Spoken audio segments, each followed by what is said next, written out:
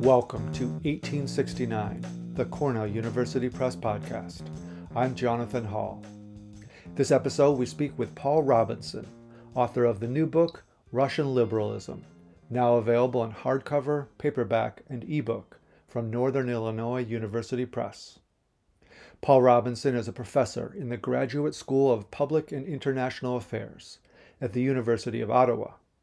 He is the author of Russian Conservatism and Grand Duke Nikolai Nikolaevich. We spoke to Paul about what defines liberalism in the Russian context, why liberalism has historically failed to take root in Russia, and the impact the war in Ukraine may have on Russia's potential political trajectory. Hello, Paul. Welcome to the podcast. Hello, Jonathan. Thank you for having me on. Well, it's a pleasure, and I'm very interested in talking to you about your new book, Russian Liberalism, which is a follow-up to your earlier book from 2019, Russian Conservatism. And that earlier book, Russian Conservatism, was widely praised by many, including the Times Literary Supplement out of the UK. And they gave a glowing review, and they had this great line: defining Russian conservatism is a bit like putting a jellyfish into a box. And then they went on to say that you were able to fully accomplish this difficult task, describing and defining Russian conservatism. But reading your new book, it sounds like you have a very similar challenge. This is one of the lines from your book, Russian Liberalism. The term liberalism encompasses a huge variety of different viewpoints, many of which appear to be entirely contradictory. This puts the student of liberalism in a difficult position. On the one hand, its existence and importance cannot be denied. On the other hand, it is not at all clear what it is. So this is a huge task. You've written a whole book. You've written two books on both polarities. Could you tell us in broad brushstrokes what conservatism is and liberalism is in the Russian context? Yeah, I mean, having written two books of those titles, I've sort of increasingly come to the conclusion that perhaps the terminology we use to describe political theory is not very good. We have these terms like liberalism and conservatism, which date back, a couple of hundred years, and perhaps don't really describe things very well, particularly as time has moved on. And so what they meant once is not necessarily what they mean now, and what they mean in one country is not necessarily what they mean in another country. So the difference between, say, classical liberalism and what nowadays people often refer to as liberal is quite striking in many cases. If you look at it in a Russian context, it's even more complicated because it's wrapped up to a certain degree with concepts of westernization and anti-westernization as well. So, I mean, in my book on conservatism, I describe conservatism as being an ideology of organic change. So that's to say conservatives aren't all necessarily opposed to change of all sorts, but they do think change should be gradual and in accordance with existing national institutions and culture and traditions and values and so on. And that is actually not incompatible with liberalism. You can be a conservative liberal. You can believe in liberal values and liberal institutions, but think that this is something you should be moving towards in a gradual way, and doing so in a manner which is, coherent with existing institutions and values of your country, so that you have your own national form of liberalism, as it were. So liberalism and conservatism are not necessarily direct opposites. You can be a conservative liberal, liberal conservative. Liberalism implies adherence to certain key values and institutions, which are the institutions which in effect put those values into operation. So the key values would be things such as liberty. Would be the primary one. But some people would also cite, equality, for instance, and some others. But not every liberal agrees with that. And then there's the institutions which put that into effect, which is things such as, representative government, free markets, free trade, the rule of law, and so on, right?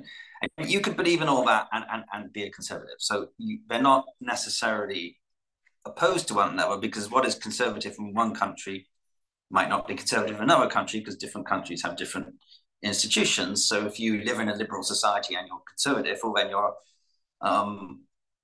you're a liberal, because that's what you're trying to preserve.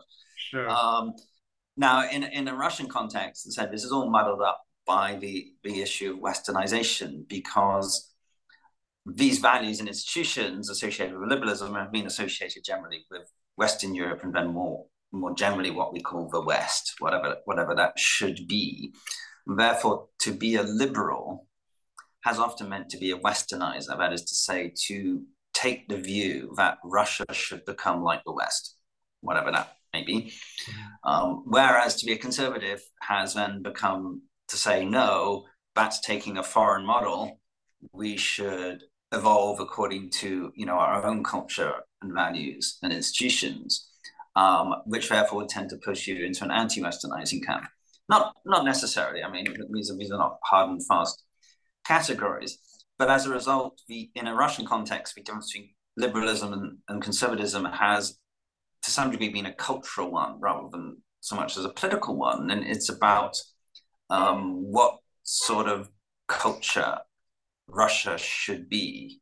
Should it be Westernizing? Should it not? Is history, as it generally is considered in liberal thought, marching inexorably towards, the end of history? Or is history involve diverging forms, each going in their own direction? So the conservatives would probably take the latter position, and the liberals would take the former. Interesting. Yeah, it is very slippery, the whole definition, because as you were saying, it can be in different contexts and in a different country, the definitions can be completely different. But in particular with Russia, you say that there are kind of three areas, and you mentioned this earlier. There's cultural liberalism, political liberalism, and social economic liberalism. Could you kind of parse those out a little bit? Yes, so cultural liberalism would be largely concerned with Westernization, though not entirely, and it's also concerned with how you would identify the Russian nation. So it's to do with nation building, Russia's place in the world, and so on and so forth. And also it has tended to reflect the culture of the sort of, I'd say, professional elites who tend to have made up Russian liberals. So Russian liberals have tended to be a very narrow social group. It's largely been an intellectual movement, and it has therefore tended to reflect the culture and values of that particular group of people. Political liberalism would be issues such as establishing the rule of law, representative government, and democracy. Right? And then social economic liberalism, that's when we get into issues of what sort of economic system you want to have. Do you want to have a free market? How much of a free market? What degree of state regulation do you want to have? And of course, across these three different categories, which are not entirely separated from, you can have some overlap. You can be a liberal in one and not a liberal in another. So you could be a free market liberal, but be against, democracy and representative institutions, and be what you might call a liberal authoritarian. If you believe that the people are dead set against economic reform, and often liberals have tended to this view that the people are reactionary, right? And therefore you don't want to have democracy because the people are reactionary, and it's not going to be good if they're in charge. Or you could be a political liberal and believe in the rule of law, representative institutions, civil liberties, and all that, but at the same time not be particularly economically liberal. You might believe that the state, you wouldn't be a socialist, you don't believe in state control of the means of production, but at the same time you might believe in a very large role of the state in managing the economy, which would therefore take you some degree away from classical liberalism in the economic regard. So it's quite rare to find someone who's a liberal across the whole spectrum. That makes sense. Interesting. So now liberalism is not doing very well in Russia, and historically hasn't either. There's been a couple times where it did come to the forefront, but one of the big questions your book tackles is, why has liberalism failed to take root in Russia? And it's associated in the popular mind with division and economic and social collapse. Why is liberalism viewed in such a negative manner, and why has it failed to take root in Russia? Well, one reason, of course, is that the state has generally not wanted it to take root. So it has been operating in a, you might say, hostile political environment. And that's been historically the case in most periods of Russian history. And the state itself has tended to take the lead in liberalizing Russian society, but for reasons which are somewhat divorced from liberal theory and more to do with the state deciding that some degree of liberalization is in the interests of the state. But that's not the same as wanting to allow, you know, the liberals to be in charge. Right? So I mean, it's been a hostile environment. The second reason, if you look particularly, well, in the imperial period, liberals were seen in many circles as being sort of woolly and weak and not sufficiently radical. So liberalism was a kind of a dirty word for people who were sort of lily-livered and so on and so forth. So even liberals didn't call themselves liberals; they tended to call themselves constitutionalists. Right? In the post-Soviet period, the problem has been that liberalism is very much associated with the economic and social chaos which took place in the 1990s. And one could argue that there were certain achievements of that period, but for most Russians, their sort of lived experience was a very negative one. There was hyperinflation, there was massive increase in crime and corruption and social disorders such as drunkenness, drug use, declining social services, demographic collapse, huge drop in life expectancy.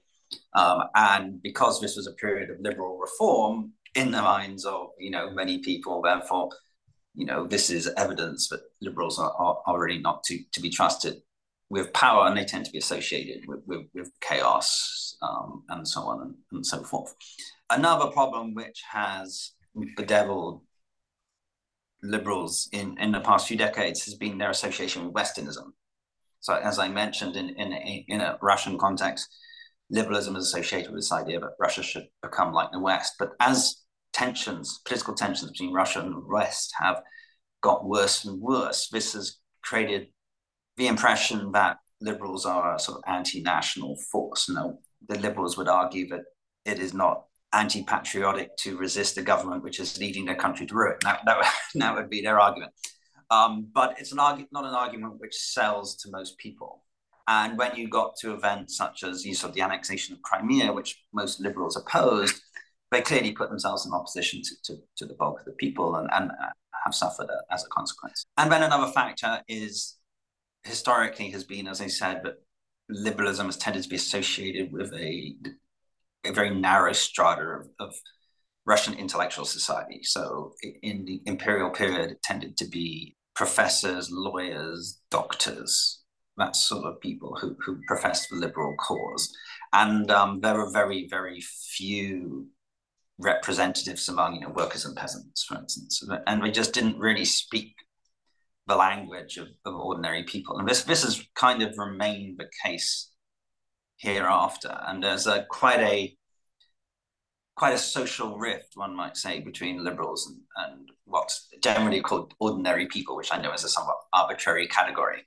And indeed, there's even something of a suspicion of ordinary people among liberals who tend to look down on them as, reactionary, tainted by the Soviet legacy, Homo Sovieticus, and so on. And, well, if you disparage people, they disparage you back. So this has been another problem in recent years, I think. Wow. I mean, you mentioned the ordinary person. There's a great quote that you have in the book. You say, in a 2019 interview, Russian President Vladimir Putin remarked, quote, "The liberal idea has become obsolete. It has come into conflict with the interests of the overwhelming majority of the population." So it doesn't seem like liberalism is going to emerge organically. We talk about organic change anytime soon. Even if we had a crystal ball, 25 years, 50 years, do you see within the vicissitudes of history that liberalism could ever come back in a meaningful way, or is Russia really on a conservative track for the foreseeable future? Well, I don't like trying to predict because it's so easy to Yeah. get it wrong, and something may happen. The war in Ukraine might go horribly wrong or something. And I mean, we just can't tell. But I think there are some, one might say, objective reasons why certain liberal values and institutions do develop as societies develop. And even today, Russia is a more liberal society than it was 100 years ago, right? So it is not as if liberalism has made no progress. And even under Putin, there's been liberalization in certain regards, for instance, in criminal justice system. So Russia 20 years ago had it still has one of the highest prison populations in the world, but it was up there with the United States 20 years ago. Since then, the number of people in Russian prisons has been reduced by at least half, probably more. Right. So because they've liberalized their criminal justice system, they've decriminalized things, they've reduced sentences, and so on and so forth. And there's been some liberalization in labor legislation, in allowing, Soviets had huge restrictions, the number of jobs women couldn't do, those have been reduced, and stuff like this. So you can get liberalization in some sectors, while in other sectors, such as, say, you might say in the political sector, where there's clearly been a clampdown on freedom of expression in the past few years. There's been a deliberalization, but that doesn't mean that liberalism, but liberal institutions and ideas have vanished, right? Modern Russia is still a more liberal place than Brezhnev's Soviet Union, or certainly Stalin's Soviet Union, right? So it's not all backward. It's not, you might say, a liberal movement has been crushed, right? And therefore, progress across the board has become more difficult, and certainly more conservative trends have been introduced in society. Now, will they continue? Well, I think a lot may depend on the international situation. Yeah. If, as seems likely, the war in Ukraine goes on a long time and ends in some sort of stalemate, then sanctions will remain on Russia for the indefinite future. And Russia and the West will be mutually isolated for decades, right? And in that context, promoting, what the West is promoting as liberal values may be very difficult, and the more conservative trend will continue. So I think a lot depends on the international situation. We both grew up during the Cold War. Yeah.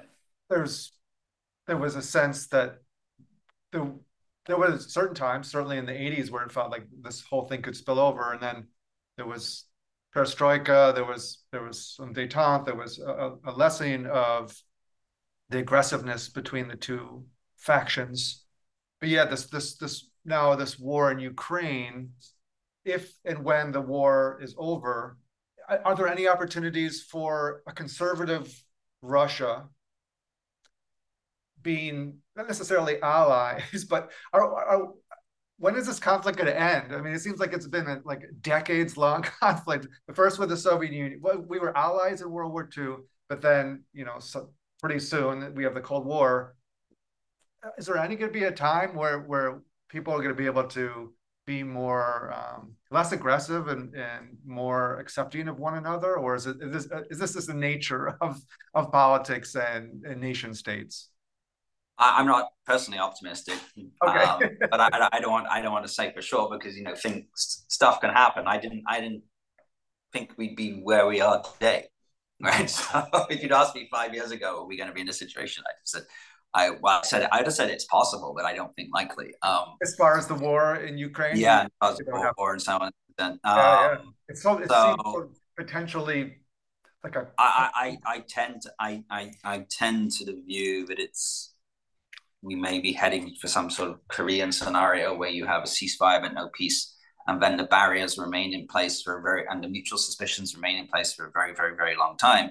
And as I said, if that is the international political context, then the prospects for a domestic Russian liberalism become very difficult, because if Russian liberalism retains its association with Westernism, if there's a position of permanent conflict between Russia and the West, then Russian liberalism is simply not going to be in a position to get anywhere, because it will just be suppressed by the state as an enemy, and propagandized by the state as an enemy, and most people will probably accept that.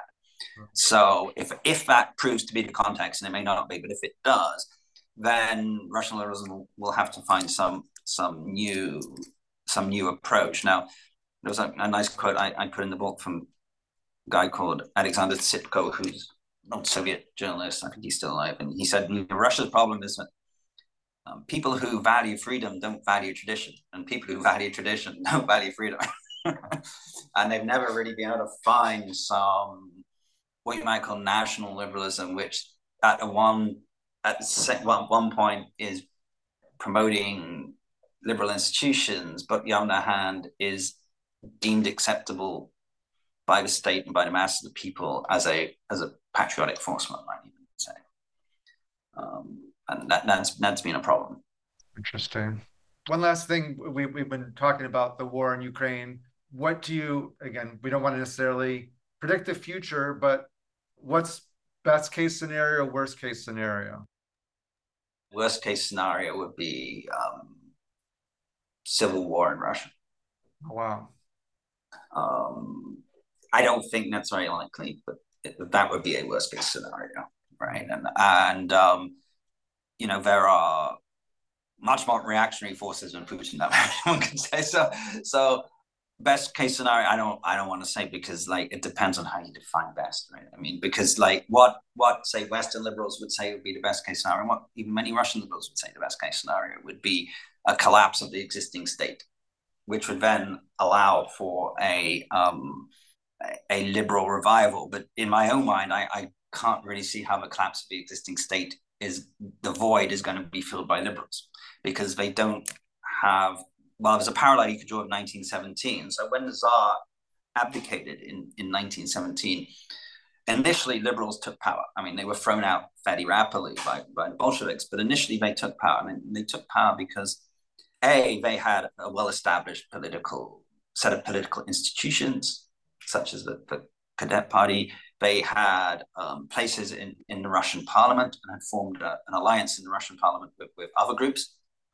They'd been working on supplying the army with supplies, so they had a network of contacts with the Russian generals and high command, and were deemed acceptable by the military as people to be in charge. Okay, and therefore they were, when the Tsar abdicated, they were able in a position to take over. Now these things simply are not the case today. There is no established liberal party of any magnitude whatsoever. There are, I think, 2 members of the Russian parliament who could possibly be deemed liberal. And they're both in one's civic platform, one's so-called party of growth. But they're very much statist liberals. And there's something called the New People Party, which you might maybe call a very sort of soft liberals. But there's no real established liberal institutions. They don't have great networks of support among the people. They don't have any. They're not regarded as a patriotic force. They certainly don't have like networks of contacts with the high command where the military would support them. So how they would take control in that instance, I don't see. It would almost certainly have to be some sort of technocratic government. Now, so therefore, the best way forward might be, if you're talking about mercenaries, like technocratic government, which for technocratic reasons decides that some form of liberalization is necessary. And this is historically what has happened. So after Russia's defeat in the Crimean War, the Russian state decided that serfdom had to go, because it couldn't meet the needs of the army for people, and it was holding back the economy and preventing Russia industrializing, a whole bunch of reasons, that they decided that things have got to change. And then that led, because you got rid of one institution, you then had to start changing some other institutions. So you get a liberalization from the top, largely led by what are called enlightened bureaucrats, largely for conservative reasons, in that they want to stop something like the Crimean War happening again, and they want to strengthen the state, and for that there needs a degree of liberalization. Same thing happens in perestroika. Gorbachev is not a classical liberal. He's a communist. He believes in socialism with a human face, and he really believes that you can have communism, but a nice communism. And he's driven by this belief that things are just not working. Right? There's a lot of corruption. The economy's slowing down. There's obviously huge inefficiencies, and he thinks that by liberalizing, you'll be able to then galvanize people's energy, and therefore strengthen the state, which turns out, of course, to be wrong. But it's that sort of top-down technocratic thinking which tends to drive reform in Russia, historically speaking, rather than liberalization driven by liberals. Okay, which has happened probably once, which is for a couple of years in the early 1990s. So should, Putin will die eventually, right? I mean, at that point, the Russian state may begin to think that, we need to break out of our political isolation. We need to liberalize things because it's holding us back, and so on and so forth. Interesting. Well, thank you, Paul. It was great talking with you. I really appreciate you taking the time to come onto the podcast. I encourage all listeners to get his new book, Russian Liberalism, as well as, if you want to get the full understanding of Russian politics, I would also encourage you to get his earlier book from 2019, if you don't have it, Russian Conservatism. Paul, thank you so much. It was a pleasure talking with you. My pleasure too. Thank you. That was Paul Robinson, author of the new book, Russian Liberalism, now available in hardcover, paperback, and ebook from Northern Illinois University Press. If you'd like to purchase Paul's new book, use the promo code 09POD to save 30% on our website at cornellpress.cornell.edu.